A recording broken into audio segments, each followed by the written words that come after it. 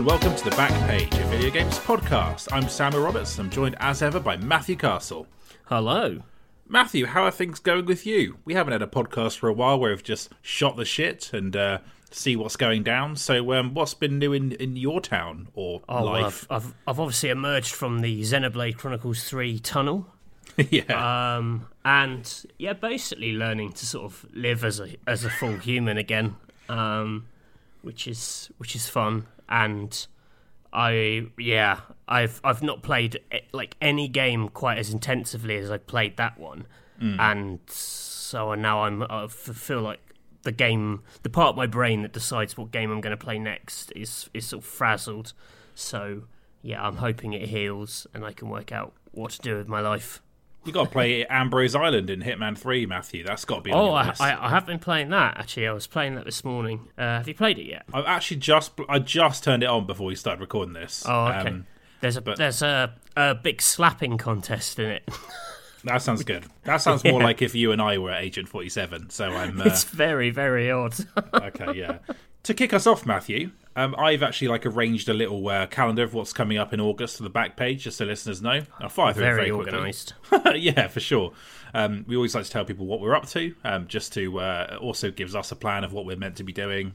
Just useful in general, really. So this episode you're listening to now, the Steam Deck special, we'll discuss in a minute what that will look like.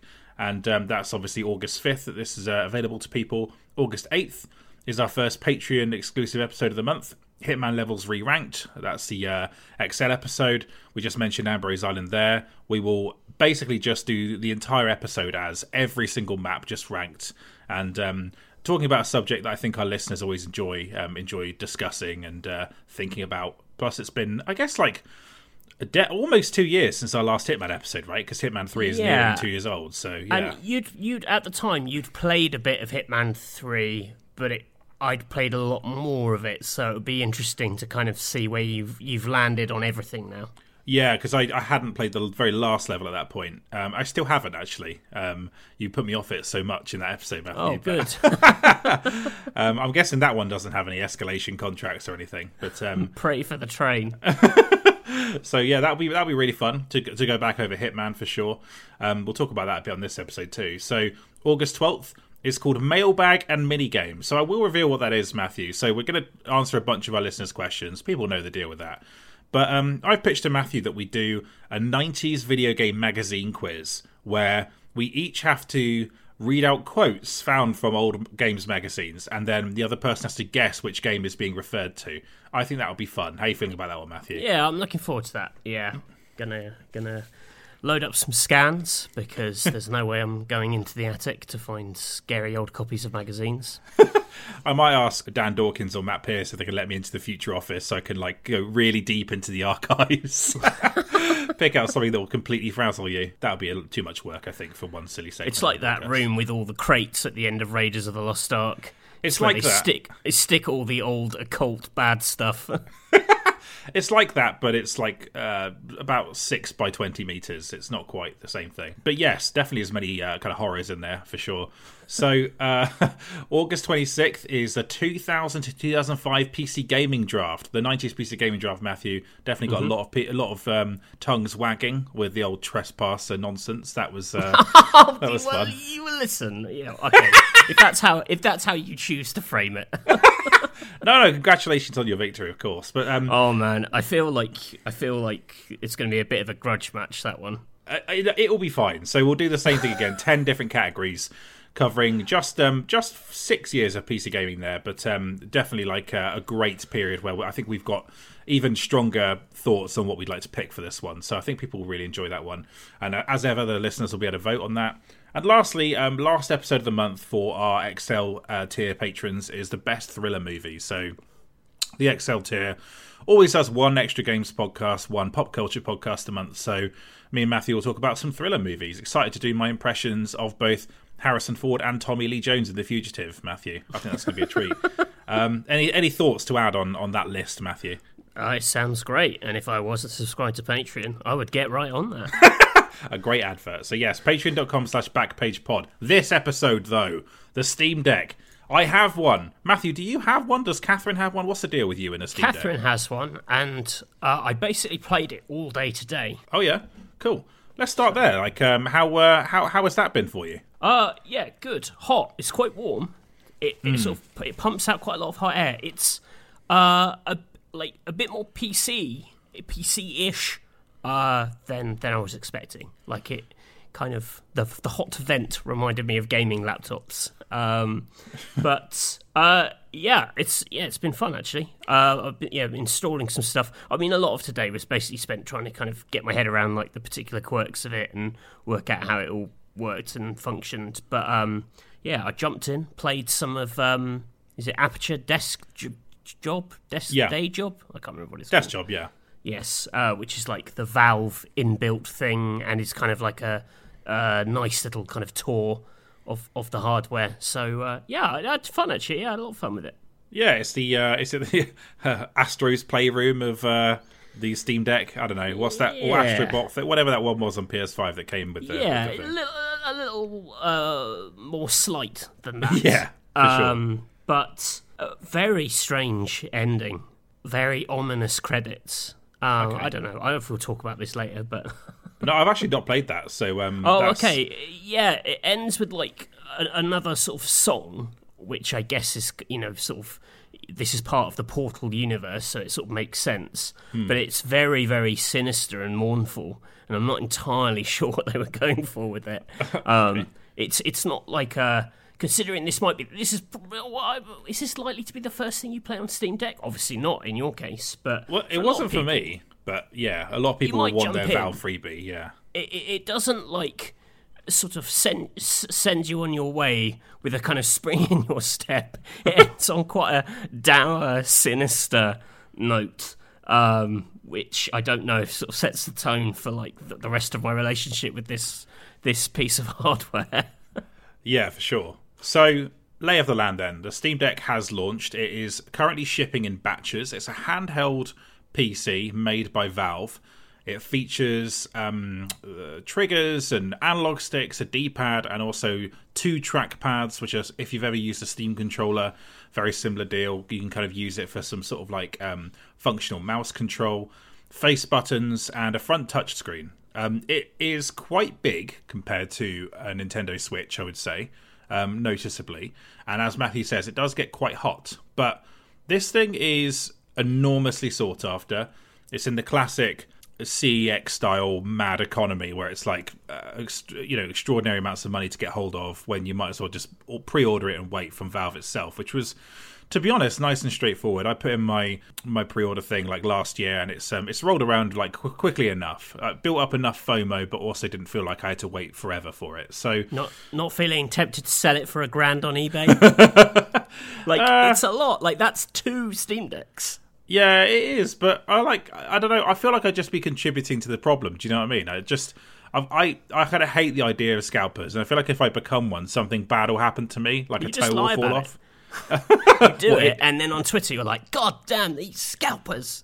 Yeah, it never happened while I tuck into my new packet of cigars that I've bought, for like 800 quid or something. Yeah, so I've got to keep hold of it. It's too nice to get rid of. Okay, well, that's good. That's what I like to hear. So I did buy it thinking it was the novelty of a handheld gaming PC, and the fact they were showing like Jedi Fallen Order running on it and stuff. I was there thinking, oh wow, okay, this is properly powerful. Then they feel confident showing blockbuster games running on it. And yeah, I have a vast Steam library, so I thought, well, I'll just pick it up and see how it goes. And I absolutely adore it, Matthew. I've had it for 10 days and I've recharged it 15 times in that time. Now, It does drain batteries quite fast depending on the game you're playing. It's not too bad. It depends on how intensive the game is, but I absolutely adore it. It feels like a work in progress. There's always more games being added to the playable list, but I really like the interface of it. I really like how it makes you revisit parts of your Steam library you hadn't thought about in years and offers new value to them. And I think it's a really great complementary bit of hardware if you already own a gaming PC. Whether I'd recommend it beyond that, I will get to. But that's my first thought, Matthew. I can see why it's top of the Steam sellers. So what's your take on it as an overall sort of project? Yeah, so when they first announced it, I was quite dubious of it. Mainly because... And is this based on just their Steam controller? Maybe that, and the faff of their VR stuff as well. Like, you know, I don't think they are necessarily like a natural hardware maker. Obviously, like, a thing I love is Nintendo, who take this stuff very seriously and have made a real art of lovely user friendly hardware. And to me, you know, I sort of, in my head, it's like Gabe Newell kind of hammering this thing together. You know, it's sort of got a bit of sort of DIY kind of homebrew kind of feel to it, and that isn't particularly what I want from a handheld. Or that was my overarching thought. But then obviously, if people have kind of got it and said, well, you know, generally, like anecdotally, people have seemed to be really into it. Catherine definitely vouched for it, and yeah, playing it myself today, it sort of struck me that really, once you get to the heart of it, it's no more cumbersome or fussy than the PC experience already is, and the ability to kind of untether that experience from sitting at my PC is actually kind of awesome. Like, my least favourite bit of PC gaming is having to sit at my PC, because I associate it with work, and it's a desk, and it's just not very comfy. Maybe that's on me. I should buy a better chair. But the idea that I can lounge around playing, getting the benefits of PC gaming, I think is pretty great. Yeah, I completely agree. So a big part of buying this for me is I've been working from home for the better part of a year. Before that, I was working from home like everyone was during the pandemic, because, you know, we were all going to die otherwise, if not just to, you know, people know the deal. They were there. Just a solemn reminder of that. Yeah, just in case you've forgotten that the pandemic happened. So I was getting to the point where I could no longer. There was a point in the pandemic where I could no longer spend my evenings just playing PC games after sitting on my PC. I just could not do it anymore, and I just needed to step away from it. And I feel that way firmly now. Like, I will work in an office again eventually, for sure. I might have that separation in my head, but for now, and I imagine this applies to a lot of people, I just don't have that separation. So I don't sit at my desk and think of it as a fun hobby space anymore. And I did before, like when I was on PC Gamer, I did do that when I went home. But without that separation, it's been a lot harder. So the Steam Deck comes along. It's the idea of taking a lot of games that I don't want to sit at a desk and play, that are very, you know, perfect for like lying on a couch or in bed or whatever, and then just kind of getting more out of them rather than just having them sitting there collecting metaphorical dust in my Steam library for years and years, which some of them have been doing. And also, we have talked before in this podcast, Matthew, about how certain genres just lend themselves better to handhelds. Visual novels in particular, narrative-based games that you know, you can transfer to a smaller screen. It doesn't impact the experience. Those games I was never, ever playing on Steam, but now I have a Steam Deck. They are... A lot of the things I'm downloading are in that space. So it gets you to reframe the way you look at your own Steam library, I think, and the opportunities for fun there, you know? Yeah, absolutely. Also, genre-wise, I think, like, even though kind of PC is the sort of home of the rogue-like and the rogue-lite, I find the looping, quick shot structure of those much more handheld friendly. Like a lot of indie and puzzle games just sort of fit it, because then they're not, you know, as demanding. You know, there's no real compromises playing on the Steam Deck. I think there still is a tier of genres which I wouldn't want to play on this thing. I think there are some, I would say, things which are still exclusively PC and PC for a reason, probably because of like the whole mouse and keyboard setup. Like, due to the size of the screen, like I've been watching Catherine play Chaos Gate on there, and she's been having a great time with that and really enjoying it. But I'd say from my eyes, that's verging on being a little bit too small, And like I think of like Baldur's Gate 3, something like that. I think would be a bit of a nightmare playing on this just due to the real estate of the screen. So I think that there's also a tier of game that I don't think fits it because you are compromising the graphical experience too much in order to get it on there. Like, okay. You can, but should you? Element to it. Right. And I would say that Red Dead Redemption 2 is an example of that. I've still not played that properly, but it's sort of like, even with the graphics card I've got now, it's a demanding game. And so putting on to a handheld feels like a compromise too far for a game that's all about spectacle, Yeah, that's fair. Because I think actually, like the narrative around this has been, it's sort of, they were maybe a little modest in Valve were a little modest in how they talked about it, and maybe you can actually get some surprisingly good stuff on it. Yeah. I think they've been careful not to over egg it and say like it'll play everything at 4K. Obviously, it won't. It doesn't need to, but.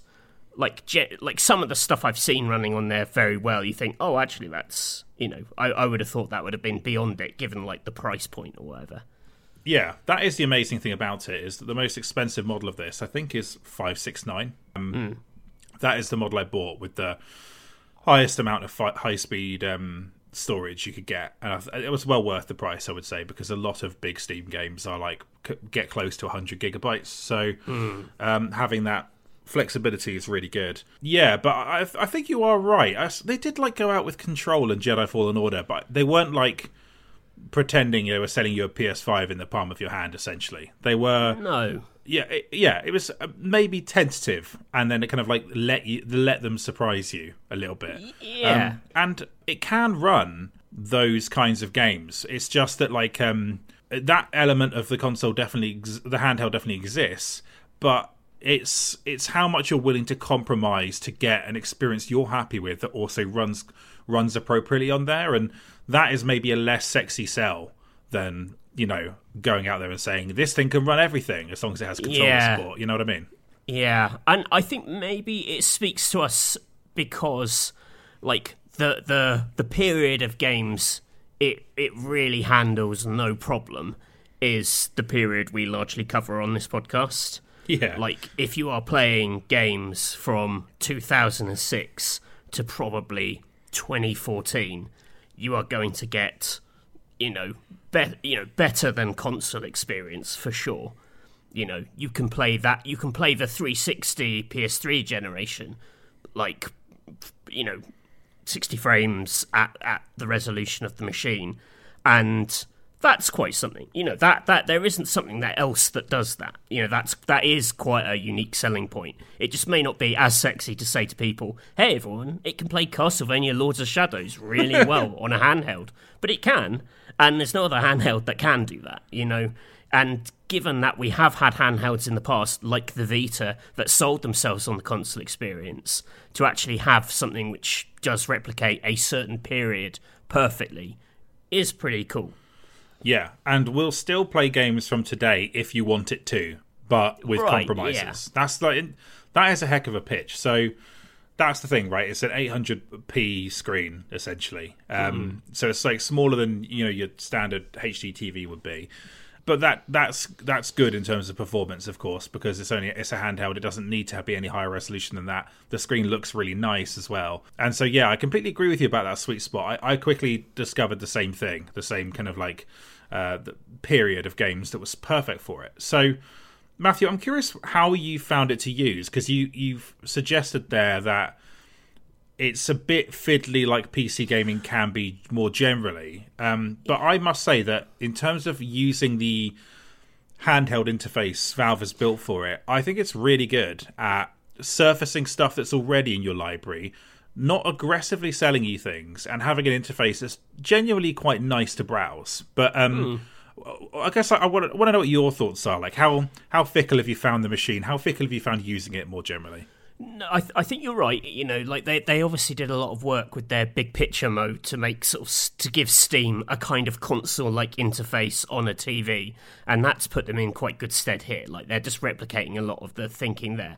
No problem with the front end at all. And I think you're right. Like, the way that it kind of repackages your own library for you by saying like these work great on Steam, or these are good. That's all really cool. I like that it kind of sort of takes what you have and puts its best foot forward using that. That's a really nice experience, and it's an experience that leans heavily into the knowledge that a lot of people are coming into this with an existing library. So how it treats that, very sophisticated. I really like it. I think where it begins, where the kind of PC-ness of it begins to sort of creep through is just in their categorization system for games that are like optimized and tested on the Steam Deck. Ones which maybe have some problems and ones which haven't been tested. And it just feels like the language they use makes it sound like, oh, it won't work, when actually a game they haven't tested probably will work. You may have to mess around with some the resolution or the graphic settings to optimize it. But like I say, I think that actually is part of the PC experience anyway. So you're probably used to that if you've got a substantial Steam library. You've been doing this for years. But I will say, going through my library and it's saying oh, this isn't good for Steam Deck, and that's kind of off-putting. I feel that will change in time. That it is an ongoing process where they are sort of certifying things as being this is absolutely rock solid, no problems. But that wouldn't be acceptable on any home console. This idea of oh, this thing, it's kind of it's sort of it's the console saying, I don't know, that I don't like. I'm well, what the fuck am I meant to make of that? It's I have no idea if this is going to work. And you're not great. Well, that is the thing. I say it's a kind of work in progress, but an exciting one. I think that's where this speaks to the most, because they are, as I understand it, adding games to the playable list all the time. So for listeners who don't have one, I know these are hard to get hold of still. It basically has a kind of traffic light system. I don't know if it has a red, actually, but it has a grey or a white that indicates not tested, essentially. And then it has yellow, which means it will work with caveats. It might have something that requires typing in in-game text that you have to use the keyboard for. There's a keyboard function you can activate in games, or a bit of mouse control, something like that. And then it'll have green, which is verified for Steam Deck. So that's, Bob's your uncle, crack on sort of thing. But even then, I saw Age of Empires 2 was green on there, and I was I love Age of Empires 2, but I just don't think it's quite the place for it. So, yeah, and plus the little men are tiny in Age of Empires. So, so there's a couple of odd bits to it, Yeah, I think that's what it is, because that's, I don't know, it's not egregious is too strong a word, but that stands out because it is surprisingly console-like in how it behaves, like you say, because it has this really nice interface. That the odd moments where actually, it is more honest about being a PC thing, and at the end of the day, you would rather it was honest than dishonest. It's enough to go, oh yeah, I remember. This is this, booting up a game, and a couple of things I played today had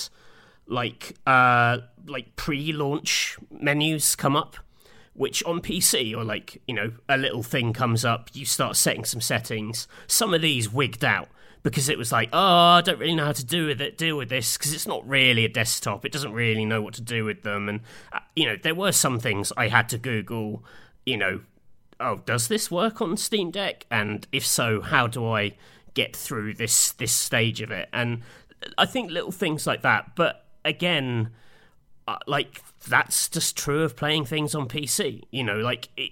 Saying about the Steam Deck, for example, if you download Max Payne and it doesn't work on Steam Deck, well, if you download Max Payne on PC, it doesn't work. You have to do something on your PC, you have to do something on Steam Deck, and I think as long as you're open to that and you appreciate that is going to happen, I don't think it's as big a deal as I thought it might be going in. Yeah, I would agree with that.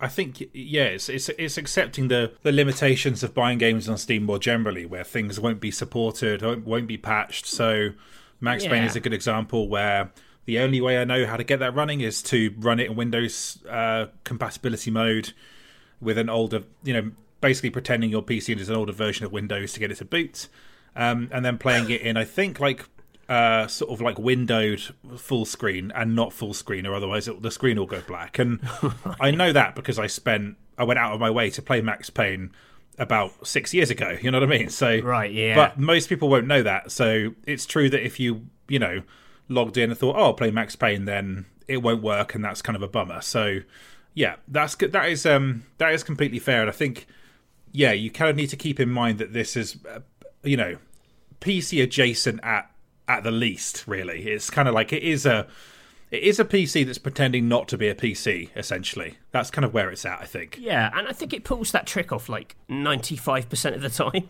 Yeah, for sure. Very, very impressive. The other thing is, it doesn't try and sell you stuff very aggressively. I assume that this exists, Matthew, because Valve probably sees that there's a hard limit on how much you can sell high-end PC gaming to people. Just in terms of the outlay, the cost is massive.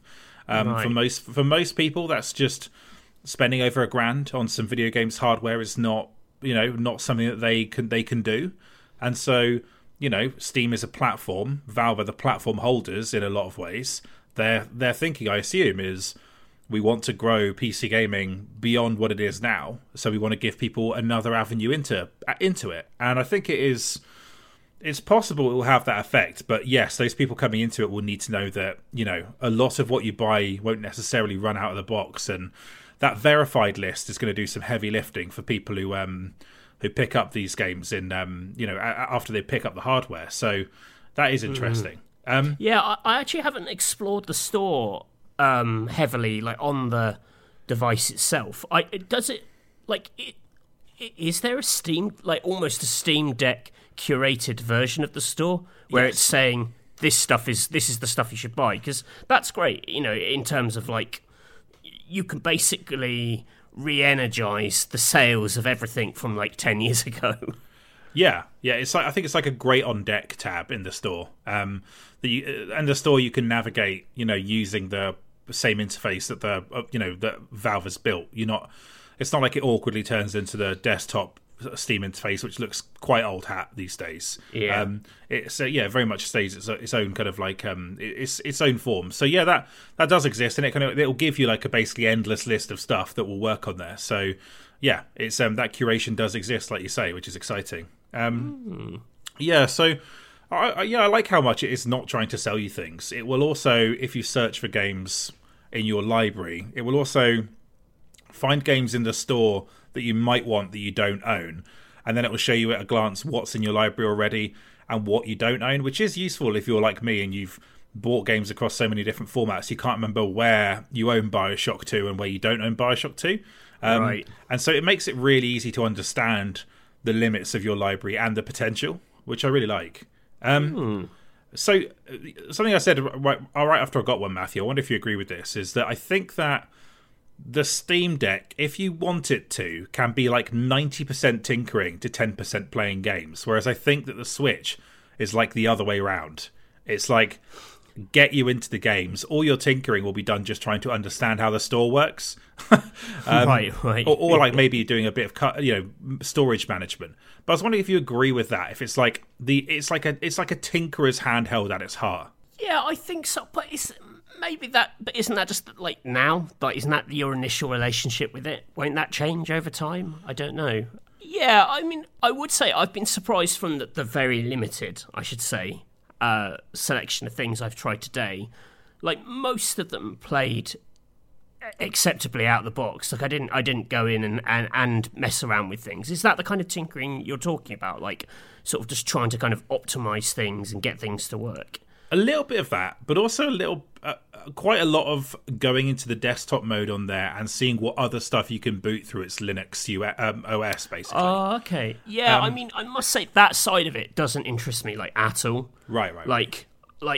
The what I like about Steam on my home PC is that it kind of saves me from having to engage with my PC at all. I am not a PC guy in terms of like I have no interest in that kind of stuff. You know, I like things to be user friendly out the box. You know, I'm not a install my own freaking operating system on my phone or whatever kind of. You know, I'm a bit of a sheep. I'm like your dream customer. You know. Because I was raised on experiences that were easy and didn't ask anything of me, and so that side of it, like, yeah, like I wouldn't even know where to start with that. I mean, is there a lot it can do outside of what it does on the surface? Yeah, so the first thing I wanted to do was understand how I can plug my Epic Game Store library into the console. Right, yeah. So I went and looked it up, and yes, there is a way you can do this. You can add your games to the library. It's a good app it's like called the Heroic Game Launcher. I downloaded it. About half the games I tried on there worked. Hitman 3 worked, Observation worked, something else worked, I can't remember what it was. But then I was finding out quite a few games struggle with it as well. Obviously they weren't made to work on Steam Deck. They're made for a different store, so they're different builds, or I don't really know how that differentiates. But I tried Jet the Far Shore, for example. I tried Tony Hawk's Pro Skater 1 and 2, which is actually not on Steam. I didn't realise that. I'll put that on Steam so I can play it on Steam Deck. That'd be rad. That just didn't work at all on Steam Deck for me. Right. And much to my shame, Matthew, I played Kingdom Hearts 1 and 2 as well, and that just would not boot. Which I'm sure is a decision you would agree with anyway. But yeah, so Hitman would work fine. And then, yeah, Observation worked fine. So it just seemed to be very unpredictable. But, like, installing that did require a bit of a faff. And I must admit, the arc I went through with it was, it's cool that you can do this in a way that you would never could with a console, of course. But also, it made me just relish having this straightforward Steam experience for, like, a week afterwards, which is what I've done. And now, I'm thinking about tinkering more and understanding what else I can do with it. But it was really nice to get it out of the box, sign into Steam, and just have all my games there. And right. It is really good at offering that. But the tinkering is there if you want it, essentially. You know? Right. Yeah. Can you do anything with Xbox Game Pass stuff on there? I don't think there's an easy way of doing that. I think it's because they are. I know nothing about any of this. So anyone who actually makes games listening to this, which is a few people, I believe that the Xbox PC Game Pass version that you make is specifically native to Windows. Right. Like it's actually a different build of the game to Steam itself. So it's not designed to run to the same parameters. It's like it runs by like Microsoft's parameters instead. I think that's how it works. But right.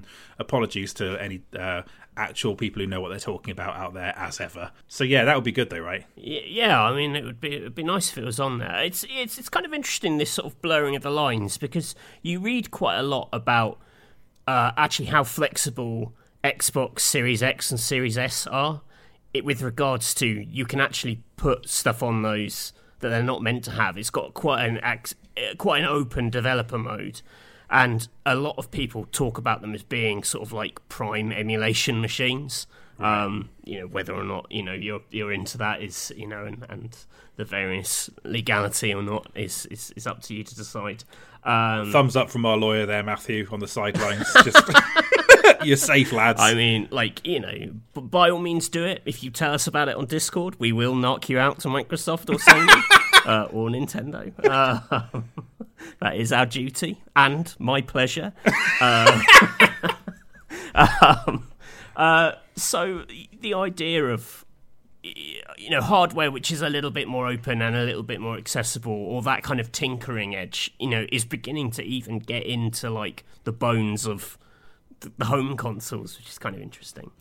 Yeah, like there's, I'm not endorsing emulation here, but there is a massive part of the discussion around this console is what it can do in terms of, people playing Metroid Prime 1 and 2 at 60 FPS with like texture mods installed and stuff like that. And that is a whole side of the console that seems to be quite easy to unlock. It's not something I've done, but it's I've not sort of read much about how this thing stacks up compared to what is even the term for them, the kind of retro handhelds. Yeah, retro handhelds, I guess. I think it is the king of them, just through the sheer sort of power of it, and the fact that the emulators, a lot of them seem to either have been tweaked to work out of the box for Steam Deck or already worked on Linux, so they're fine to run. Right. And so this stuff is I was reading a PC Gamer article about it. There's something called EmuDeck that basically puts all of the framework for it onto all of the legal bits. It basically puts onto your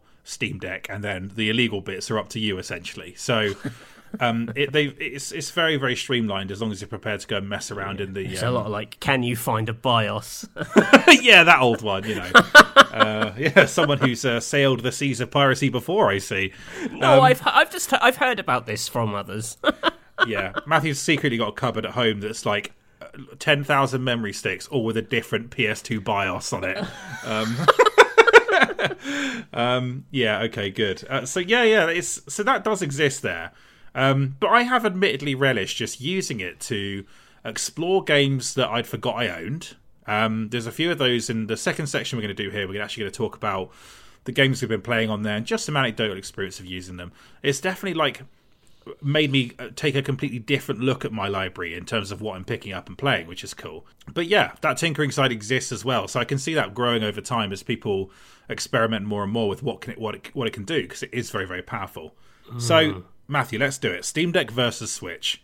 So what do you think the advantages of one are over the other? Because I don't think this replaces the Switch by any means, but it does maybe replace some of the ways in which I was using it. What do you think? Yeah, so I'd say the main thing for me is the fact that it's tied to the Steam ecosystem, and that being like generation free is a huge thing. The idea that this has got a lifetime of PC games versus the sort of the Switch library, which is just the Switch. The kind of it's really I'd say, rather than getting into the actual like hardware, the physicality of the two devices, so much of it just comes down to like library behavior.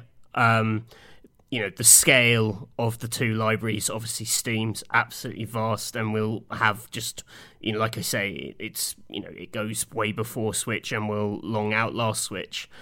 But also things like, the pricing of those libraries. Like, I actually don't own many games on Switch that aren't first-party games. Like, it's still largely a first-party thing, just because I know you can buy these games on PC for cheaper. The massive sales, or just the fact that some of these games have been on PC a lot longer, and so have kind of like the prices dropped over time. It's much cheaper. I'm sure you could find individual examples where games are maybe cheaper on the Switch in places because of like mad sales or whatever. But generally speaking, Steam's always going to be cheaper.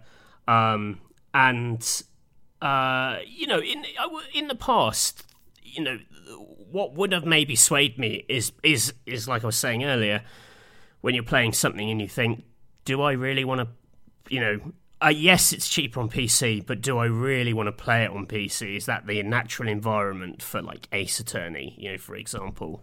And now that like isn't a question, So whether or for a lot of people that wouldn't have been a question to begin with. They're like, cheap is cheap or whatever. But yeah, now that's the final kind of hurdle of PC gaming is kind of crossed. Yeah, for sure. I think that my big take on the Steam Deck is that I think it makes more sense if you've owned a Switch and therefore see that the handheld play, whether you're doing it out of the home or at home in a different part of your house, if that makes sense in your life, I think that's like prerequisite one for getting a Steam Deck. Yeah, like I think that's true. Yeah. I think the Switch kind of will tell your behavior with a Switch will tell you your behavior with a Steam Deck, I would say, and whether it fits. The other thing is, I think that if you have a big pre-existing Steam library, it makes total sense. But I'm not sure I would buy this to start my PC library, because while I think it is an amazing device and there is an official dock that will let you play it with a monitor, I think that as an overall PC experience, it will still be a more compromised version of what PC gaming can do. And it makes more sense if it's complementing a PC you already have in your life, I think. So people might disagree with that, and that's not me gatekeeping and saying don't buy this if you don't have a Steam collection. This is your first foray into PC gaming. I'm not saying that by any means, but I guess what I'm saying is I think I'm the perfect person for it, Matthew, because right. I have the appetite for this stuff. I have a Switch that fits into my lifestyle very nicely, and I have a massive Steam library because I was the editor-in-chief of PC Gamer. So, you know, it's those things kind of coalesce really nicely. But there are more caveats to buying it, I think, if you don't have a background with a Switch or a big pre-existing Steam library. Do you think that's fair? Yeah, that's probably fair. Or, you know, maybe outside of the Switch, like, you know, if you got into playing a lot of like indie games on like the Vita, that might also be a similar case. Yeah, like a Vita owner, you could see them comfortably transitioning into this, and in the same way that a Switch person could. Yeah, I think that's fair. I think like the point I was trying to make about the sort of the longer history of Steam as well is that, you know, Switch has, you know, there are some valiant ports on there of some modern things, but there's you know, there's hundreds, thousands of amazing games that will never be on Switch, that would probably sing on Switch because of the sort of technological level. Like, you know, I would love to play Tomb Raider Reboot on the Switch. Would be fine. I think you could probably manage that, but it won't happen. But on the Steam Deck, it obviously will. You know, it has this. It just covers so much more time, and that really speaks to me. But, you know, I also make a weekly podcast about that period, so maybe I care more about it than others. Yeah, that's it. Whereas, you know, if you're buying this to play new PC games fundamentally, for indie games, it's a dream machine. And if you want like a port of something from about, like you say, from about 10 years ago or more, even like less time than that, it is like I will always play that on the Steam Deck now instead of the Switch, because the extra power just makes it worth it. And for like indie games generally, like it just makes it worth it having the extra power when those games are a little bit more intensive. But the pricing is such an important point as well, Matthew, because I have a good example of this, right? So I've been eyeing Shadowrun Trilogy on the Switch, and because it's the 3 RPGs, one package, 36 quid. Great, right? But 36 quid is still quite a lot of money. These are old games. I already had one in my Steam library. And I went and bought the other two for £2 each, I think, on Green Man Gaming in their sale. And they're like, I think they're yellow. They're each yellow, marked yellow on the Steam Deck verification sort of like panel. So they will work. And I was, you know, there's a lot of browsing of Reddit to see how things run on Steam Deck as well. So I was doing a bit of that. But that alone just feels like, you know, over the course of a year, I might actually break, you know, I might have paid the equivalent of what of the having a Switch and the versions on Switch just by the price reduction of buying the PC version. So yeah, there's a bit of that to it, you know. Yeah, and we should add that the Switch as well is just because it's on Switch doesn't mean it runs well on Switch. I still have to like the same checks, ironically, that I'm running on Steam Deck of does this thing actually work, because they haven't said. You have to do that with some things on Switch. Like, there are some nasty surprises. I haven't tried it on Steam Deck, admittedly, but I bought that 3D platformer, A Hat in Time, is it? On Switch. And it runs like an absolute pig. Like, I'd go as far as saying, like, it's broken on Switch. Shockingly bad. But so, like, you know, it's not, you know, when I said earlier that, you know, there is this extra level of faff, it's not like that doesn't also happen in the allegedly quality tested Switch space. Yeah. Also, shout out to PJ O'Reilly, who, whenever I look for the Switch version of a game, PJ O'Reilly has reviewed it for Nintendo Life and will tell me if it's got frame rate problems or not. And that is a valuable service. Yeah. So yeah, that stuff's vital. Yeah, for sure.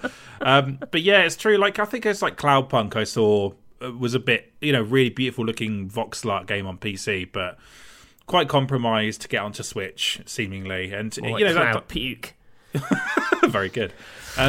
and that's it's a hot Sunday. We're doing our best. This podcast is going to get so much better in the winter. Yeah, that's it. If you think like this is good now, just fucking wait until October. Do you know what I'm saying? Like it's going to be wait until it's cold outside, and all of a sudden, large men are in their element. Yeah, that's it. That's do you think we have all this body fat for nothing? Do you know what I mean? It's just to get through the Bath winter.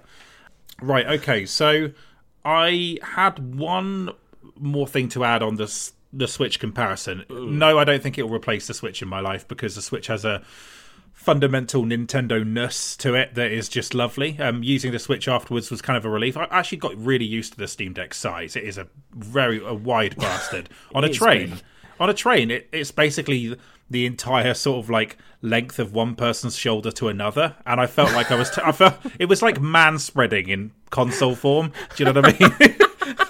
I felt very obnoxious getting that out going on a train from Devon to Somerset, I must say. But yeah, it won't replace the Switch by any means because, yes, the exclusive games are there. The main reason I play it, for sure. It will just, when it comes to those ports and indie games, the Steam Deck is now suddenly like something I'm thinking about a lot more than buying those games on Switch. So that is an interesting dynamic change. Quite an annoying trend I've spotted over the weekend, actually, looking at some Xenoblade 3 threads on various forums. People talk about Switch emulation on both PC and, in these cases, specifically on Steam Deck, as if it is just like a valid alternative. And listen, if you do it, it's fine. But there is something quite obnoxious about people who strike the tone of like, the pros and cons of this. And it's like, well, it's not like... It's not really intended, for Steam Deck. Steam Deck isn't really the home of Nintendo games. Yeah. And I find that talk, like, by all means do it, but just have a bit of shame about your skeevy arts, Yeah. Like, well, just the other don't thing rub is, it in people's face. It's like, if the game is commercially available, and this is, then I don't, if you buy it and then you emulate it, like that's maybe like, you're more in a grey area, but if all you're doing is stealing it and playing on Steam Deck, that's just fucking bad. It's more like to see people getting excited about it on Switch, and then there's just some prick who's like, "Oh, well, if you think that's good, wait until you see it on PC," and you're like, that's not even the fucking conversation.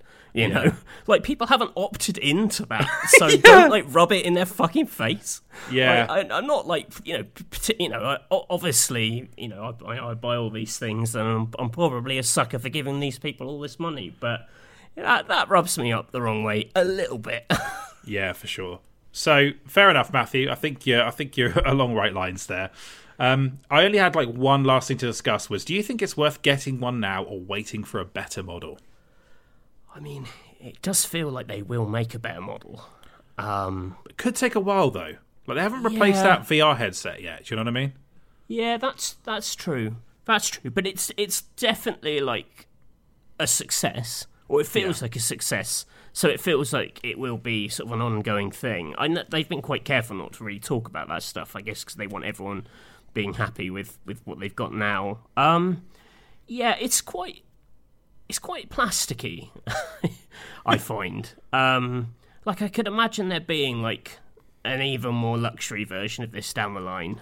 And like I say, those vents. But I guess that's just inherent. Like, what can you do? That is what it is. I mean, it's a miracle that they've got it working. I mean, if you've looked at gaming laptops, they are just generally vile as design goes. Like the weight of them, the smell of the heat coming out of them. Like it's really grim. Like I worked on a gaming laptop for a long time, and it's just a horrible thing.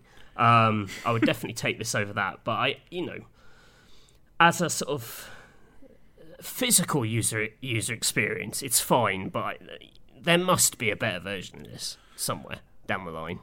Yeah, and I will say, if you work from home and you do want to heat up the smoked salmon in your smoked salmon bagel, just pop that bad boy behind your gaming laptop, and 5 minutes time, that thing's cooked. I will tell you that. One function which I think is absolutely ass is that, and I'm hoping you're not going to correct me on this and say that there is a way of doing this. It stops downloading in sleep mode. Oh, right. I don't. Yeah, I think you might be right there. You have to have the screen on for it to download. that sucks. Like, just leaving it whirring away, because that basically means it has to be plugged in, being incredibly hot somewhere in your house to download stuff. That sucks. What console in this day and age can't download with the screen off? Come on. The logic might be something like, if you leave it plugged in, can you not just turn off the screen shutdown function if you did want to? Oh, because what you're saying is you don't want that heat coming out. Yeah. Well, okay.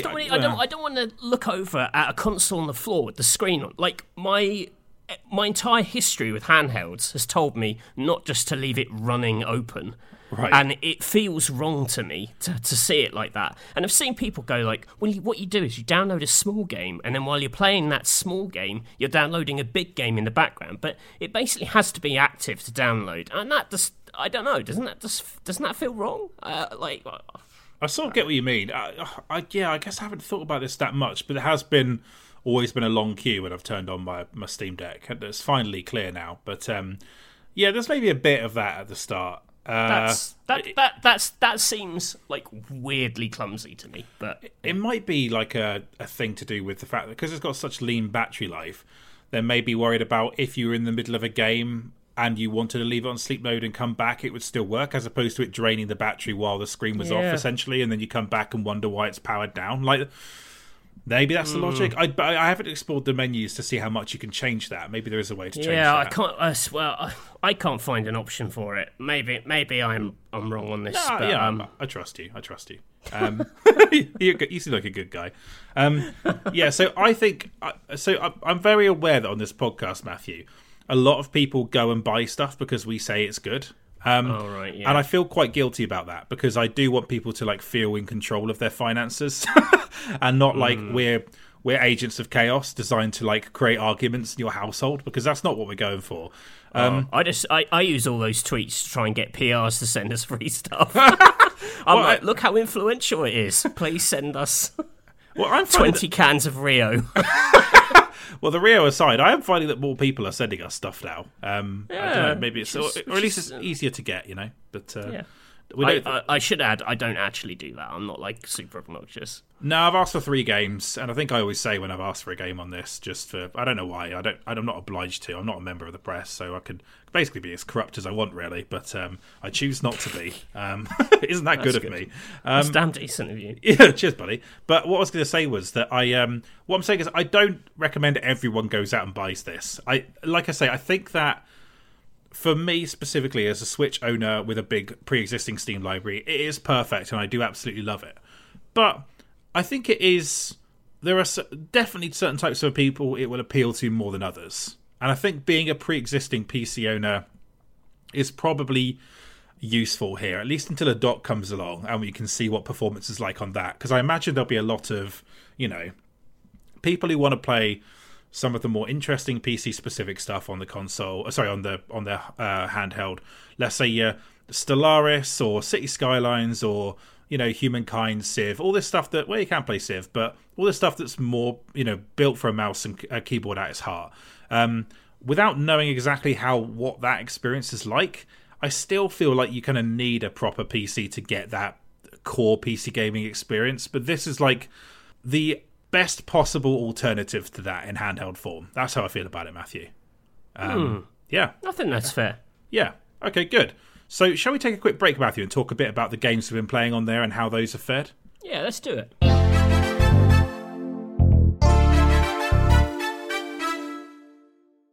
Welcome back to the podcast. So, in this section on our Steam Deck special, we're going to talk about the games we've actually been playing on this handheld and the experience of doing so. Me and Matthew are not Digital Foundry. We've made that clear on very, frequently, many occasions at this point. We don't know what we're doing. Take none of this as actual technical advice. Go and find people who know what they're actually doing. They exist everywhere. We are not authorities, but with that in mind, we can get into the games. Any thoughts, Matthew, before we go into this? What, on whether or not we're Digital Foundry?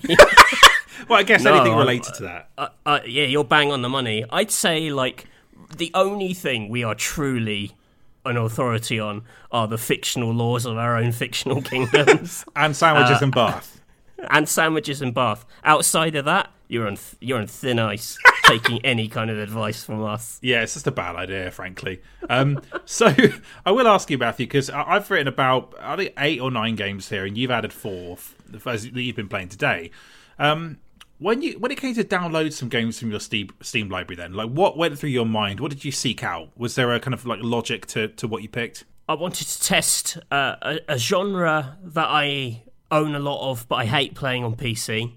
I wanted to test something quite old with a mouse interface to see how that actually worked for me. I wanted to see something from that period we were talking about, that kind of last gen, gen before last, whatever, the 360 PS3 generation, basically. And then something which was a kind of indie fit. I mean, this is quite poor testing because I crammed this all into a day. I would much, if I'd known actually how well I got on with it today, I would have probably done this over the last couple of weeks. Catherine's had this thing sitting in the house for ages, and I had nothing to do with it. But I would have liked to have tried some more kind of like dip in kind of games, like your Hades or your Dead Cells or something. I picked something along those lines. Yeah. So for me, it was a broad spread of stuff I grabbed, basically. I've been off for the week. I went home to my parents' house. It was exciting to take this with me and just see what this thing can do, take it for a proper test drive. That's been really fun to do. And did you show it to your dad? He occasionally plays PC games, right? Yeah, I did, and they didn't seem that bothered. Yeah. They're just not really games people. Do you know what? They took so little interest in any of my hobbies growing up that as an adult, I don't even bother trying to engage with them on it. Like, I think I just said to my dad, I've got this, I can play PC games on the go. And he was like, oh, that's nice. And I think that's kind of it, really. So, whenever either of us write something nice about the podcast on Facebook, I always see members of your family, I assume is your dad, saying, "Way, nice one." Oh yeah, they're very proud for sure. Like there's no they're supportive, absolutely, but they just don't wish to engage with it themselves. Like I think the last time I tried to engage with them properly on games, Matthew, was I tried to get them to play Heavy Rain, and in fact, what happened was we played Beatles Rock Band at Christmas one year, and it was such a disaster. My mum just didn't understand how the controller worked, and she was so upset and angry by like the experience of just trying to play She's Leaving Home on a plastic controller and like failing within about 8 notes of the song. That like that basically ruled out video games as a concept for the rest of her life. So I've killed some of the Beatles for a second time. She hasn't even left home yet. Do you know what I mean? Yeah. So so that there was just no point. It's like my little brother. He's big on like boring my mum with the stuff that he's always got going on. Whether it's like I bought some Pokemon toy that cost too much money or some Lego. My mum's like, yeah. She kind of politely puts up with it. But with me, I feel like I lost this war so many years ago. I no longer even try and engage with them on it. So, yeah. But they were happy. I was having a good time, Matthew. So, I found out over the weekend while we're just having a brief family diversion that my little brother he's recently bought a Switch. He used to have a Switch, but he sold his original Switch. But he didn't like properly understand the whole factory reset and just sold it with like all his digital games account in it. Oh no! And so he doesn't have access to that anymore. So he's just having to buy everything from scratch. Oh my god! How many games did he have on it as well? Well, like a decent library, I think. So someone out there bought that Switch and it's just got like a complete games library on it. Well, not complete, but the basis of one. Yeah, and I guess because that's completely gone, there's no way it'll be deactivated ever. Yeah. So as long as he creates a different profile, he can just enjoy those games permanently, whoever this. Yeah, I mean, it's good for me because I'm not a very imaginative present buyer, and it means I can just buy him like, Mario Kart, and that's acceptable. Yeah, it's sort of like, I'll get you a different Switch launch game each year, and just it should be fine. That is fun. Is that the brother who likes Kingdom Hearts, Matthew? No, this is my even younger brother. Got you. Yeah. So I know there is a brother who wants us to do a Kingdom Hearts episode, which is probably a no-go, to be honest. But I do always find that the thought of that amusing. I created a bit of very different.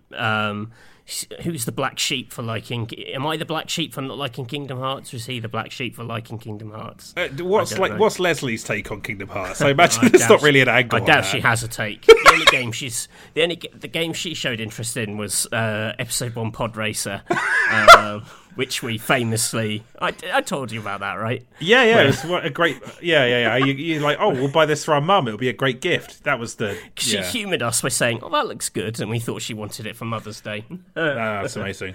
What was it? Oh yeah, but there is a bit of a family rift opening over the Nintendo Online Switch subscription, right? Because obviously I said to my little brother, well, as you've got Mario Kart, you should join my family Switch subscription because I've got a space left on it, one space. And it means you can get all the tracks, you can download it as part of the expansion pass. But he's already on my other brother Alex's subscription, and Alex doesn't have the expansion, you see. So it's kind of like traitor to the original subscription by leaving it to come to my all singing, all dancing subscription.